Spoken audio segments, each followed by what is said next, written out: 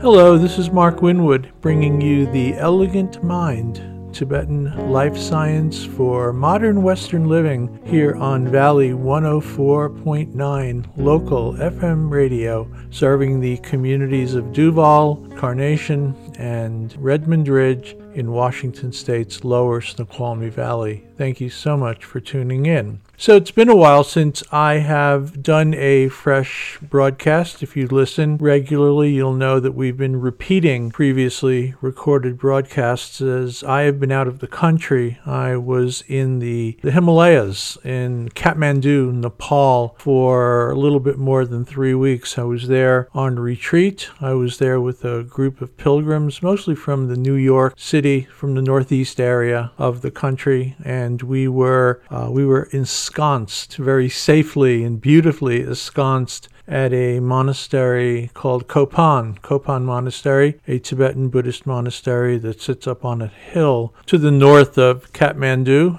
which actually between the city and the high Himalayas to the north. Kopan is a wonderful place. I had been there before. I had been there 12 years ago for a couple of months, studying, learning on retreat, and Kopan is currently home to, I believe, somewhere around 500 Tibetan Buddhist monks. Some are as young as 6 or 7 years old. Many are in their teens and their 20s and their 30s. These are men who have decided to dedicate their lives to studying Tibetan Buddhism and thereby being able to best benefit all sentient beings who ever cross their path at any point in time with humility and wisdom and compassion and kindness, generosity, patience, and love, basically, love. So Kopan it was actually purchased by a couple of Tibetan lamas, Lama Yeshe and Lama Zopa Rinpoche, back in the very late 60s. I believe it was 1969. It had been the home of the royal astrologer of Nepal, the man who served the royal family of Nepal in terms of predictions and prophecies and astrological information. It has been a monastery, a place of learning, and is really quite an extraordinary place, both in appearance and an atmosphere, and the history of all the hundreds, thousands of people who have come to Kopan over the decades to clarify their minds, to learn a little bit of these Tibetan Buddhist sciences and practices, meditations, ways of being, to bathe in that fertile atmosphere, and then take whatever it is that they've come to understand and embrace, and then take that back with them down the hill to Kathmandu and to points beyond their homes, their working place, their families, their friends, their relationships, etc. Kopan Monastery is a real source of beauty, of a mind beauty, of personal, social beauty. Kopan Monastery. So very, very fortunate to be there once again. And at my age, I really didn't think I was ever going to go back. Nepal is a tough place. It's very poor. And, there were earthquakes, major earthquakes that took place there 3 years ago that have altered the city. And it's a poor country, and it has not yet fully recovered from those earthquakes. There's lots of buildings down and pipelines through the streets that are being replaced, and there's lots and lots of dust. And there's a beauty beneath the dust, or within the dust, or underneath the dust. There's an exquisite beauty to the Nepali people and Nepal and Kathmandu. But it's a tough place for an old guy like me to breathe that air and walk up and down those hills. But anyway, I'm back. I made it, survived, and come back with lots of stories to tell and teachings to share. So one of the things that the group discussed, and it would pop up periodically, and actually it would pop up more and more as our time there progressed, is okay, what do I do? What do I do with what I'm learning, what I'm experiencing in my meditations? And what I'm coming to realize is the internal dust of Western life and all the challenges it presents, as that begins to settle in my mind, and there's a clarity and an understanding and a kind of vision that begins to emerge. What do I do? How do how do I bring that home? How do I not get swallowed up by all the drama of my life once I'm out of Copan? And this came up a lot. This came up a lot with folks. And so what I've decided to do on this program today is share with you a very practical teaching that is known as the 16 Guidelines for Life. The 16 Guidelines for Life, which is very, very practical and simple. A very practical and simple and robust framework for reflecting on the ways that we think and the ways we speak and act and the ways that we find meaning in our lives, and then create the causes of true happiness and true fulfillment of our potentials. It's versatile, these 16 guidelines, and it's kind of an evolving educational toolkit. They promote mindfulness and wisdom in our lives, in our workplace, in our schools, in our healthcare, in our prisons, and in our home. It's a curriculum that was first put forth in, I believe, 2006, and it was kind of launched at Copan Monastery when I was there. So I have a connection to this teaching. I attended some of the meetings and discussing, okay, what are we going to do with these? How are we going to organize? How are we going to present? Where are we going to present first? It was a little group that was formed at the time called the Foundation for Developing Compassion and Wisdom International, set up as a nonprofit organization that put forth the curriculum of the 16 Guidelines for Life and formalized them in writings and handouts and literature and so on. I'm going to present those to you today as best I can in the time that we have. Before I begin, though, I just want to once again reintroduce the music that you heard at the beginning of this program, and you'll hear at the end as we go off the air, and then with a little musical number somewhere in the middle. This is an hour-long program, so the music happens somewhere around 30 minutes. And all of this music that you hear on The Elegant Mind is written, composed, and donated, if you will, shared by Bobby Vega. Bobby is an old friend of mine, a very dear friend of mine. He lives down in the Bay Area. Grew up in San Francisco, lives in the Bay Area, north of San Francisco now, in Sonoma County. And Bobby is a lifelong master musician. He's a bass player, he's a composer, he's a teacher, has played in and with many Bay Area bands, Jefferson Airplane people, Grateful Dead people, Santana, Carlos and Santana people as well. Played with Tower of Power. He was the bass player in a band called Zero, a very, very popular band, rock band called Zero, that played from the mid-'80s all the way up to a little past the year 2000. So they had about a 15-year run, some fantastic music. And Bobby offered, when he heard about my doing programs, offered his music. Whatever I want to use, he's happy for me to do so and embellish all my words with some beauty, with some music. So thank you to Bobby Vega, V-E-G-A, Bobby Vega. He's on the internet. You can look him up if you want. BobbyVega.com, I think, is his website. You can find him. And today we're going to hear a song, an instrumental song he composed and played with a friend named Chris Rossback, I believe around 2005. And the song is called Apocalyptic. Apocalyptic music here on a Elegant Mind, Tibetan Mind Science, Tibetan Buddhist broadcast. So I guess it fits. I guess it all fits together. So again, thank you. It's Mark Winwood, Elegant Mind, Valley Radio 104.9 FM, serving the lower Snoqualmie Valley. That's the valley that has the Snoqualmie River flowing through it, serving the communities of Redmond Ridge, Duval, and Carnation, and all points in between. We're also streamed on the internet at www.valley1049.org. So you can listen to the program on your computer, your tablet, your smartphone, or as you're driving in your car, or on the kitchen radio, or your transistor radio late at night if you desire to do so. So thank you so much for tuning in. Okay, so as for the 16 Guidelines for Life, what I'm going to do is present them to you kind of in list form. There's 4 categories of the Guidelines for Life: how we think, how we act, how we relate to others, and how we find meaning in our lives.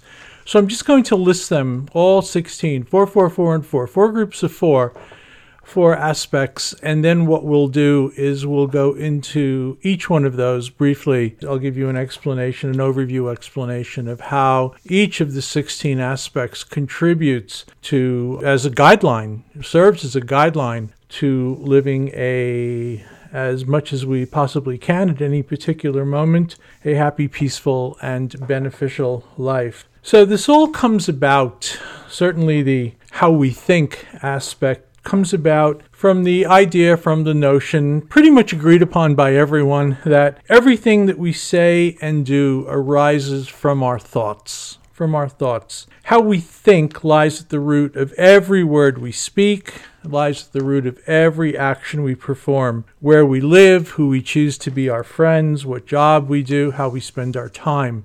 Our lives are shaped by our thoughts, from earliest childhood right up until the day we die.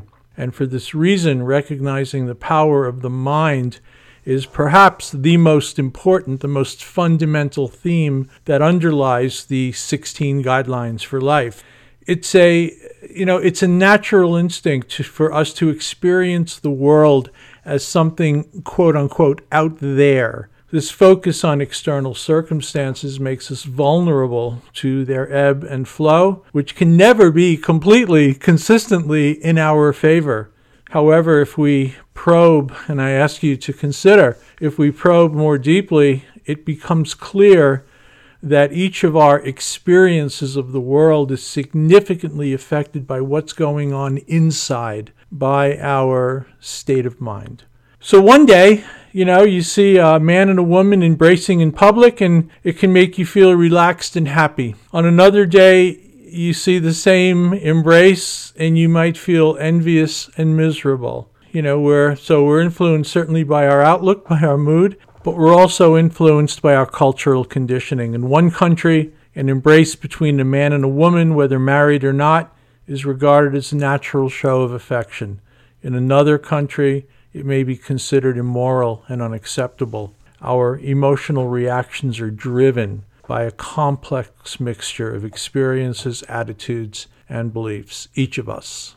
If you pause to consider, perhaps you can recognize that behind every emotion lies a thought. We're often not conscious of this because events happen so quickly in our lives. An outburst of anger might come from the thought, this person frightens me, I'm going to get hurt, or I can't get what I want from them. When we're depressed, thoughts can pile up relentlessly.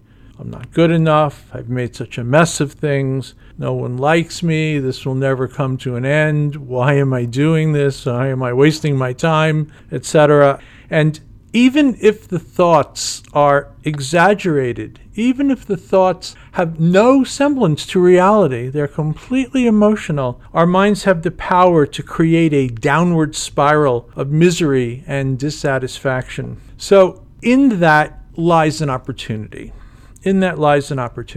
Just as an athlete trains his or her body, we can train and transform our minds.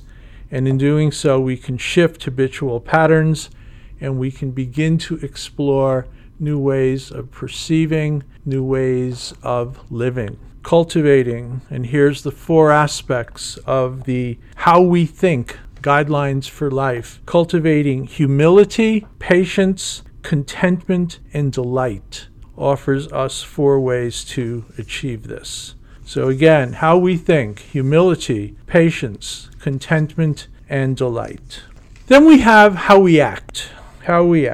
Human lives, our lives, are composed of billions of actions of body, actions of speech, actions of mind, which take place every minute of the day from the moment of birth until the second we take our last breath. It is in the how we choose to act. How, not what we do, how we choose to act, therefore, that defines and colors the very quality of our life and of our experiences.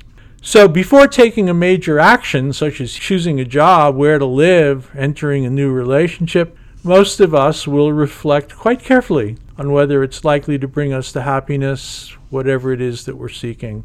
Even when we're just planning where we're going to be for Thanksgiving, we investigate whether it will bring us the comfort that we're seeking or good company that we might feel we need. So first we think and then we act. However, there are countless small actions, everyday, subtle actions, slight directional activities every day that do not receive this kind of focused attention.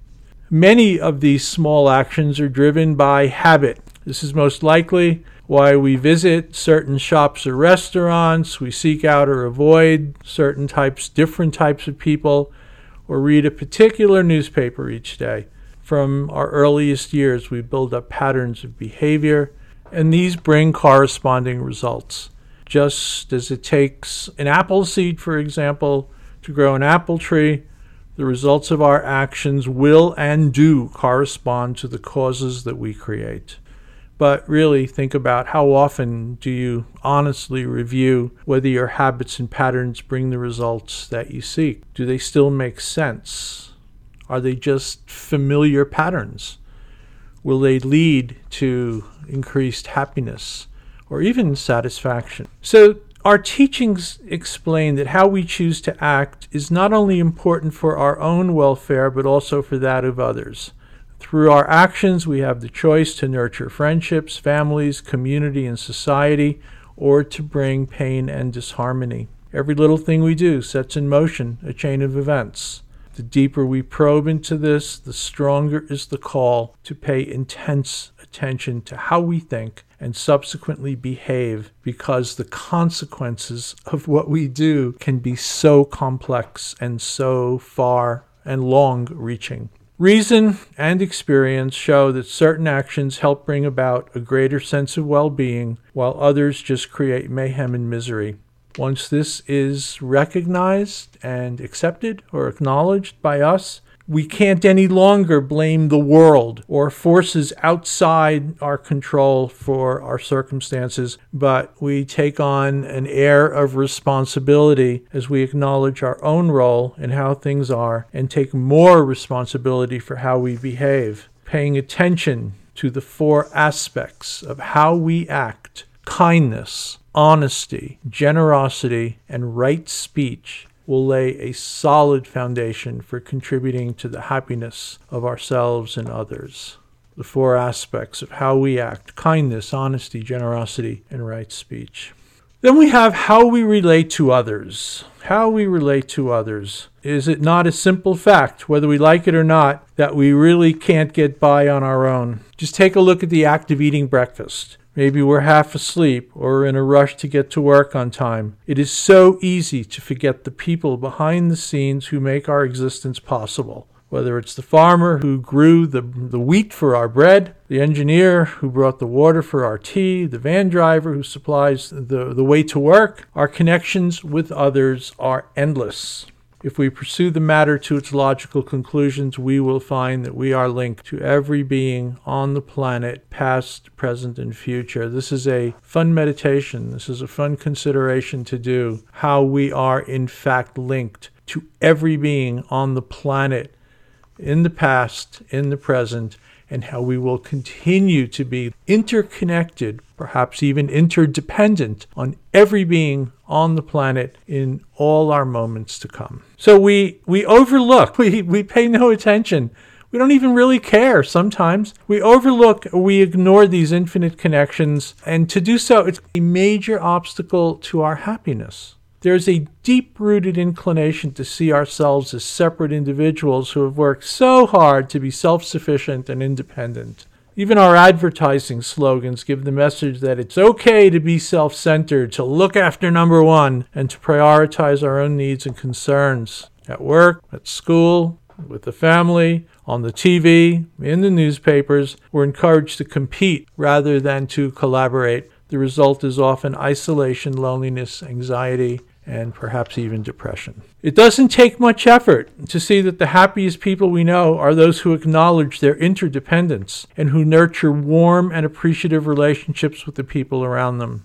On a day-to-day basis, this is probably the most immediate cause of happiness for any human being. Nobody likes to be criticized or disliked. The sour taste of disapproval can linger for days, weeks, even years. In contrast, someone who's a genuine source of support and encouragement for the people around them, is never short of friends. To be kind to others is a kindness to yourself.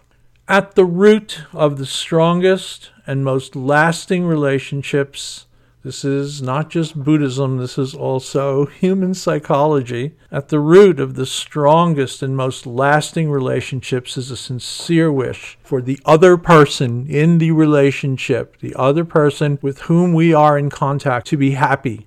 Cultivating this thought, may the other be happy, sets in motion a chain of events in which we naturally learn to act with more warmth and kindness, and they in turn are more likely to respond positively towards us.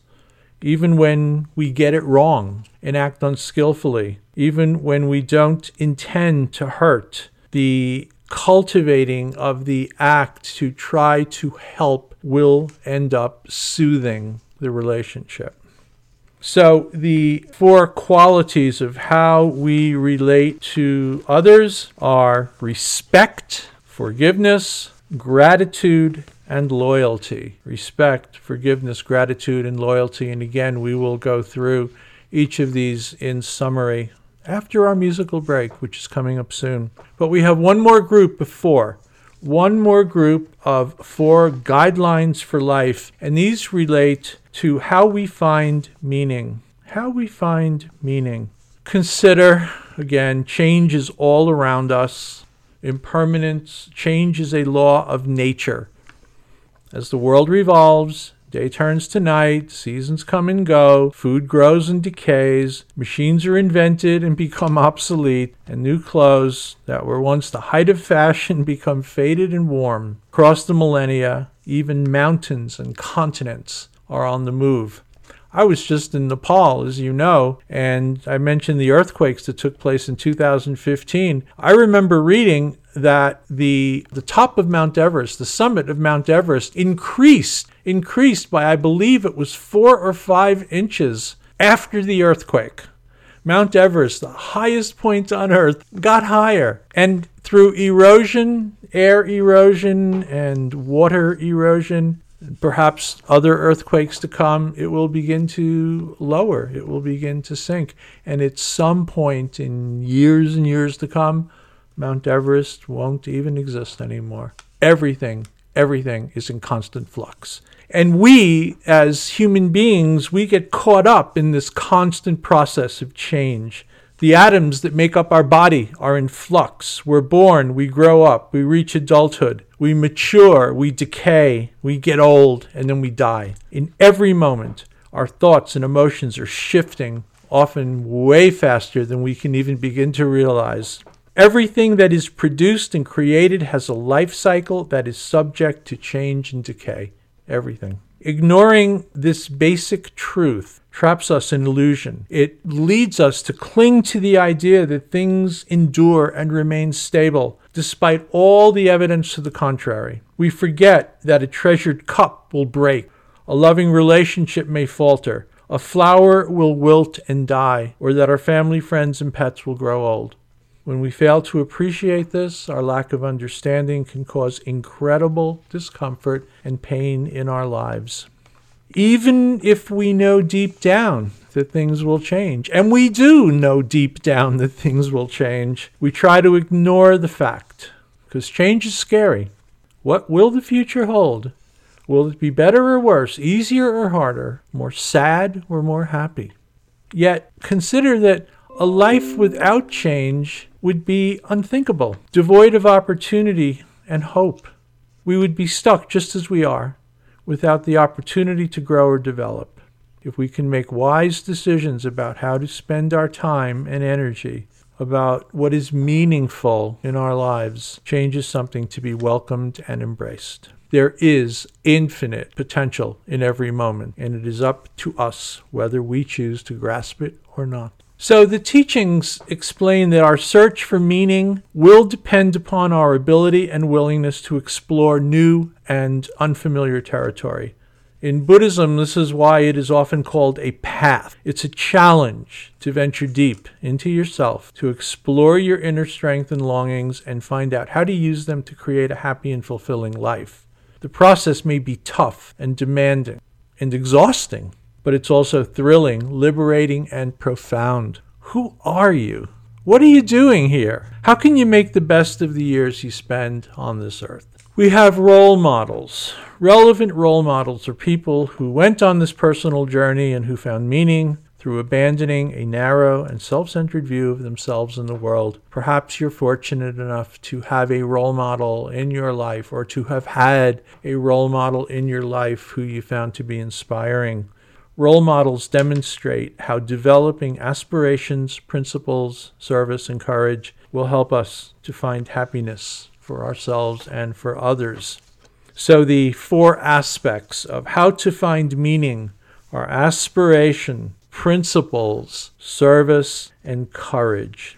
So in summary, before we go into detail, we have 4 groupings of 4 aspects or 4 guidelines for life. How we think includes humility, patience, contentment, and delight. How we act includes kindness, honesty, generosity, and right speech. How we relate to others includes respect, forgiveness, gratitude, and loyalty. And how we find meaning in our lives relates to aspiration, principles, service, and courage. So we'll go into each of these 16, give you a short roundup, if you will, of these 16 guidelines for life, very fundamental aspects of the Tibetan Buddhist path of activity, of action, and we'll come back to these after we take our musical break. As promised earlier, I'm going to play a tune for you called Apocalyptic, as composed and performed by Bobby Vega and Chris Rosbach. It's an instrumental tune. It's got beauty. It's got bounce. You decide whether it's apocalyptic or not, or perhaps it's just enjoyable. I hope it is. So we'll do that now. I'll see you on the other side. Once again, this is The Elegant Mind with Mark Winwood on Valley 104.9, local FM community radio in the lower Snoqualmie Valley of Washington State, broadcast on the internet at www.valley1049.org, and podcast as well. Again, thank you for listening. Enjoy the music, and we'll catch up on the other side.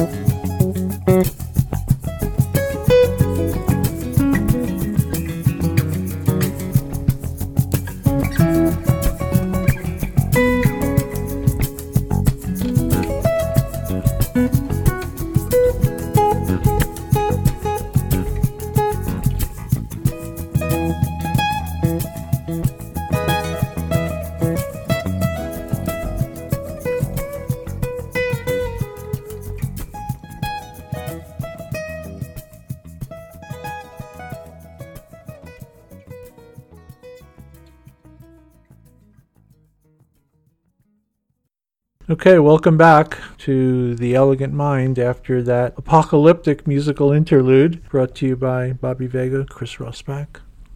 Apocalyptic. I hope you enjoyed. So we're going to look at a roundup, as I said earlier, or a short roundup of the 16 guidelines for life broken into the 4 categories of how we think, how we act, how we relate to others, and how we find meaning in our lives. I suggest if you find this, you think this might be of interest to you, get a notebook, get a piece of paper, get a pen. You might want to take notes, or even better, if you would like me to email to you a document that has all this information that I'm going to cover included, I'd be happy to do that. I'll send it to you as a PDF form. You can read it on any device, print it out, have it for yourself. If you find the 16 guidelines of life of interest, something that you might want to look into further, and look for the relevance between these guidelines and the way you perceive is the best way for you to be living on this planet. So send an email to me at mwinwood, MWINWOOD,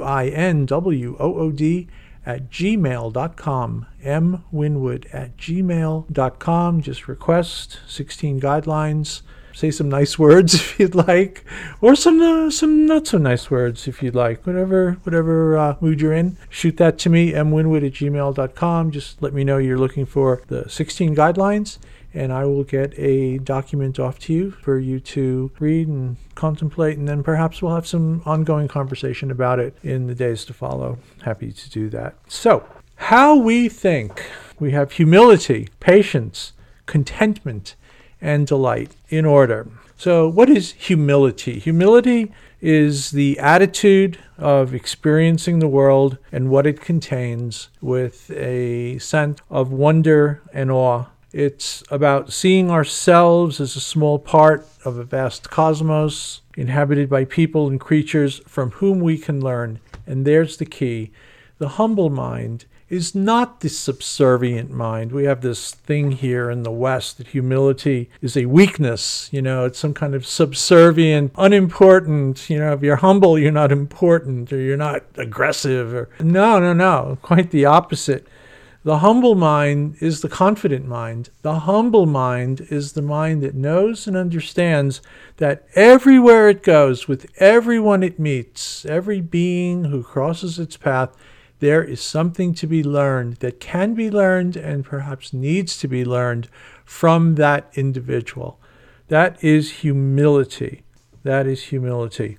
It is quiet strength. As I said, in some cultures, in our culture, in some corners of our culture, it's considered quite normal and attractive, desirable to be loud and assertive about what we think and what we want. But there's something dignified. There's something, dare I say, elegant about people who are sincerely humble. Even if they're prominent and successful people, they have the wisdom and experience to understand that they have limitations and there are always things to learn.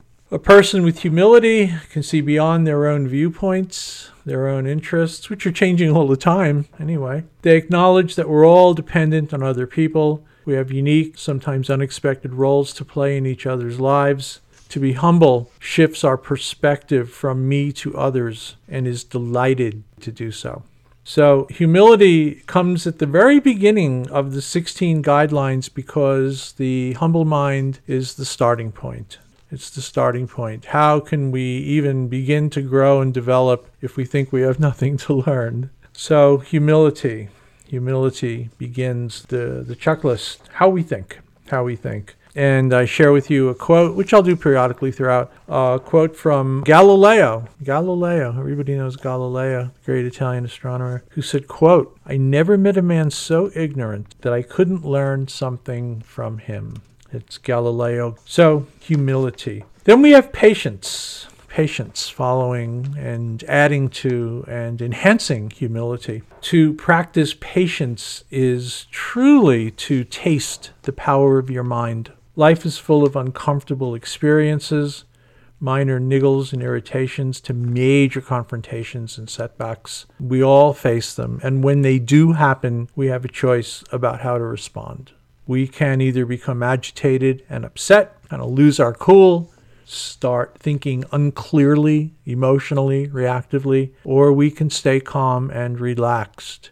Patience is the ability to control our reactions and retain our state of mind, our peaceful, clear state of mind. When we're patient, we have flexibility. When we're patient, we have strength not to be a victim of circumstances. It's like kind of having a protective suit of armor, patience. It doesn't make us passive or resigned. It doesn't take away the ability to respond appropriately to difficulties and harm, but on the contrary, patience makes it far more likely that we can respond in an appropriate way to what's occurring because we retain the ability to think clearly. Some people seem to be born patient. I wasn't. I don't know if you were. Some people seem to be born patient just as others seem to have a tendency to get angry. However, it's also possible to cultivate patience. We can cultivate patience. We can remind ourselves of the damage that is caused by uncontrolled anger. We can accept that an injury may not have been intended. We can remember that the situation will change. Patience is a learning curve that lays a foundation for a happy life. The Dalai Lama famously says, quote, "Many people think that to be patient is a sign of weakness. I think that is a mistake. It is anger that is a sign of weakness." So says the Dalai Lama, 14th Dalai Lama of Tibet, Tenzin Gyatso. Then we have contentment. Contentment, how to think. Contentment is it's a state of mind that has nothing to do with money, objects, or other people. And it doesn't concern itself with how much we have or how little we have. Instead, contentment is about finding a point of stillness within ourselves, which allows us to be quietly happy, whatever our situation might be, and to be at peace with who we are. How do we do it? How do we experience contentment? It can be as easy or perhaps as radical as taking a breath in, decided to release everything that makes us feel anxious and dissatisfied as we breathe out. We all breathe. We can all do this. Try settling deeply and quietly in a traffic jam. Try settling deeply and quietly in the middle of an argument or when tears are close. Let the commotion of the world just come to rest. It is possible. It is possible to taste the experience of surrender and release. When we're content, we are released from the restless desires that just drive us blindly forward and backward, that prevent us from being open to the needs and gifts of others. Contentment frees us to direct our energy in fresh and more conscious ways. Let's see, how about a quote from Benjamin Franklin? Not a Buddhist, Benjamin Franklin. "Content makes poor men rich. Discontent makes rich men poor." Benjamin Franklin. And then the fourth of our ways to think is delight. And delight is delicious. Delicious delight. Delight is the delicious taste we get when something good happens. Worries fade away, frustration evaporates, anger disappears. When a baby is safely born, or a friend passes an exam, when a problem is solved or a conflict is resolved, delight opens our heart. Delight can change our minds. It can change our lives. It is a tonic. It is an antidote. It is a nectar that relieves the pain of envy and shifts the blight of depression. It brings us closer to the people we love and eases the difficulties we have with those people who are further away from us. It makes such good sense to practice the art of rejoicing, delightful rejoicing. It's really kind of crazy that we overlook it. We so often overlook it. Why is bad news sometimes more compelling than good news? Why are we so tempted to dwell on what is going wrong rather than what is going right? One drags us down, the other lifts us up. We have a choice about what to feed our mind. We have a choice about what to feed our heart.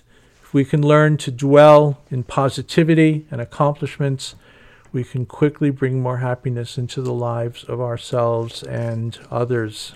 Jane Goodall, we all know Jane Goodall, says every individual matters. Every individual has a role to play. Every individual makes a difference. And there is delight in knowing and understanding that. So then we come to how to act. And included in how to act, we have kindness, honesty, generosity, and right speech. So this is all pretty obvious, I think, don't you think? Kindness, honesty, generosity, and right speech. So kindness. Kindness says, I want you to be happy. It's as simple as that. To be kind means to be friendly, caring, generous, benevolent, considerate, respectful, fair, and affectionate. We all know, you know in your heart when you've received or offered kindness because of the warm feeling that it brings. Is there anyone who really doesn't want to experience that? Kindness knows, and kindness needs to be delivered with wisdom, with skill, because kindness knows with exquisite wisdom when it is appropriate to say or do something. And it's often found in the small details. A gentle touch on the cheek, or a soft support of the elbow guiding someone across the road. Sustaining eye contact for just a moment longer. Making a telephone call. Remembering the little things that please someone. If we act in a kind way, it may seem that we are putting someone's happiness ahead of our own. And how dare we put someone else's happiness in front of mine? But really, in practice, it doesn't work that way. Because being kind invariably feels good. It lifts our own spirits. It nourishes us in ways that we don't always acknowledge. Everyone benefits. Everyone benefits. Just imagine a world in which everyone shows kindness to each other. Some kind of fairy tale. Is kindness something we can learn? And what can you do to become more kind? Lao Tzu said, kindness in words creates confidence. Kindness in thinking creates profoundness. Kindness in giving creates love. Lao Tzu. Then we have honesty. How to act with honesty. Honesty is an opportunity to move through the world gracefully without harming other people. To speak or act dishonestly is to put our own interests ahead of someone else's, to distort what they experience to fit our needs, or to take their possessions for ourselves. This is why dishonesty causes such disappointment and pain. Honesty is a personal choice. It arises every time human beings are in contact with one another. Each individual has the opportunity to be straightforward and honest in their dealings with other people, regardless of their health, family situation, possessions, or resources. In doing so, they help to create a culture of honesty for everyone. Once again, we're going to imagine a world where everyone plays fair, acts justly, and keeps their affairs simple and straightforward. Even the thought, it may make you smirk, but it may also make you soften and smile. It may take an enormous amount of courage and strength, inner strength, to bring this about. But why not start? Why not try? Why not consider? Honesty starts with each one of us. Honesty starts with each one of us. Mark Twain said, look, if you tell the truth, you don't have to remember anything. So if you're forgetful, if you have a problem with memory, just keep telling the truth. You won't have to remember anything because it's all right there up front. No stories. How we act with generosity. Yes, in our culture, in some ways, generosity seems a crazy countercultural way to behave. Instead of keeping our time, energy, or possessions for ourselves, we give them away. There's something very powerful, though, about choosing to do this. It is a fundamental shift away from the limited, narrow, greedy world of me and mine. Generosity is defined by the wish to benefit someone else. It is rarely the gift or the gesture that matters most, but the message that comes with it. Don't kid yourself. The heart knows this immediately and unmistakably. We taste the uneasiness when a gift has an ulterior motive and save our real admiration for the person who can give without seeking a return. Whether we want to learn how to open our hearts and hands more widely and to share more generously whatever time, energy, talents, and possessions we have, it is a critical decision about the direction that we want our lives to take, to be generous, to share ourselves. To share ourselves. You don't have to give money. You don't have to be generous with money if you don't have money. You don't have to be generous with material things. Just be generous with your attention, your caring, and your energy. That's all.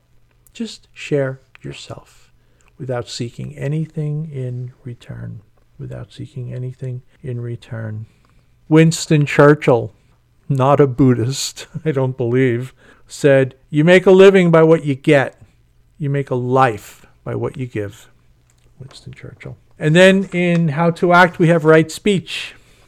Words, words, words. Text messages, Twitters, and emails, and all that, Instagrams, and all that stuff. Whether we love them or whether we hate them, it often feels like we're drowning in the noise they create, the distraction they create, not only in our own ears or on the page or on our phones, on our computers, but in our heads. Words have the power to uplift us and to knock us down, to liberate and or to entrap.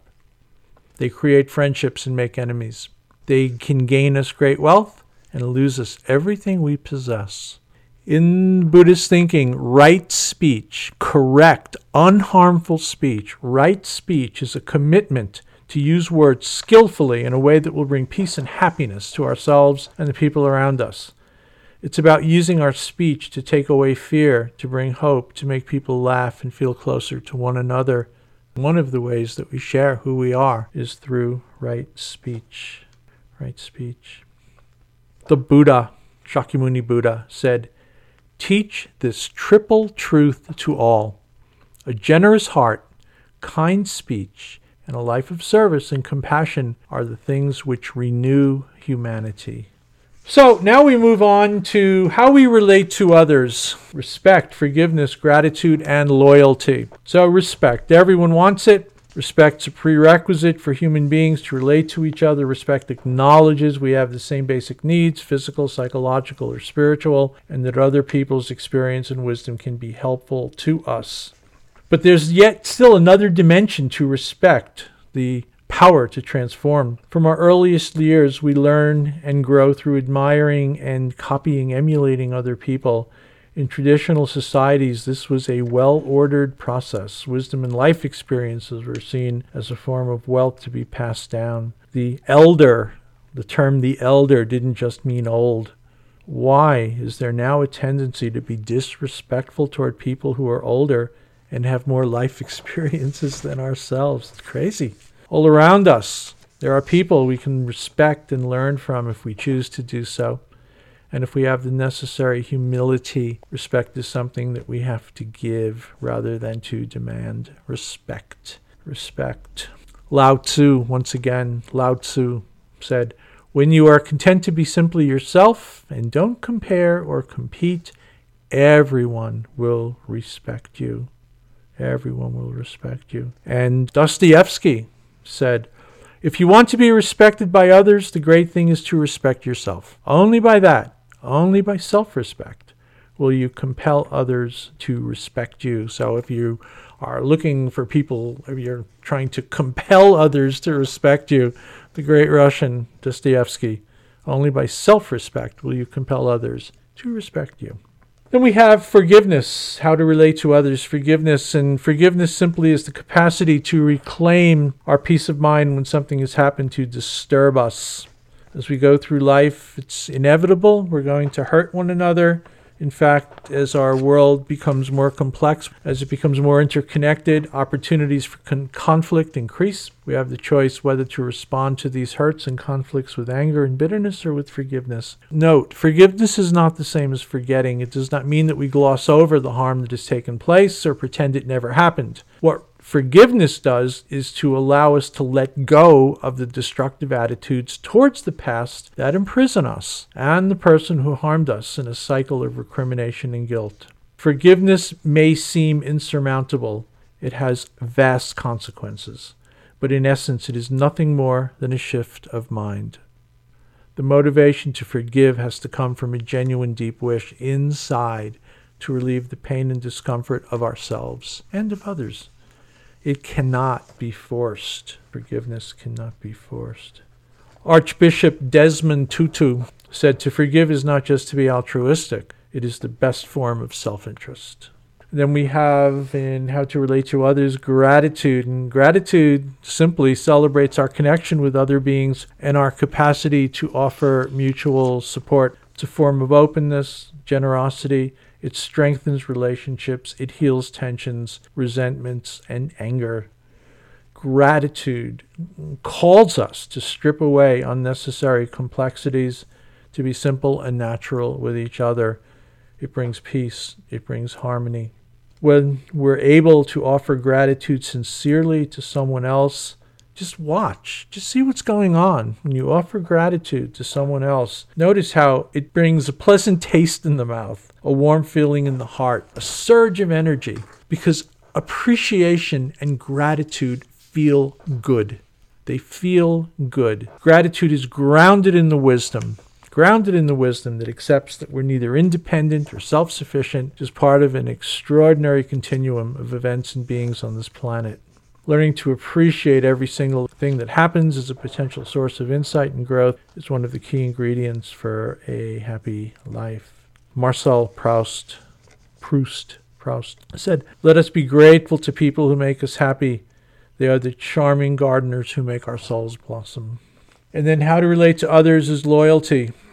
And, when life is going well, it's easy to forget. Change happens in an instant. It's the nature of the universe.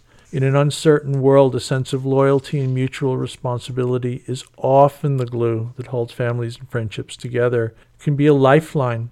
It could be a lifeline that helps us feel safe, supported, enable us to function well. It is logical to feel loyalty toward the people we feel close to, especially if we want them to be loyal to us. But consider, can that feeling of closeness go a little bit further? Is it possible to extend the same warmth and support to people outside the inner circle, our inner circle? What can be done to develop an attitude of loyalty and solidarity toward the wider community and ultimately toward the entire planet? What would the world be like if we could each extend a sense of loyalty in this way?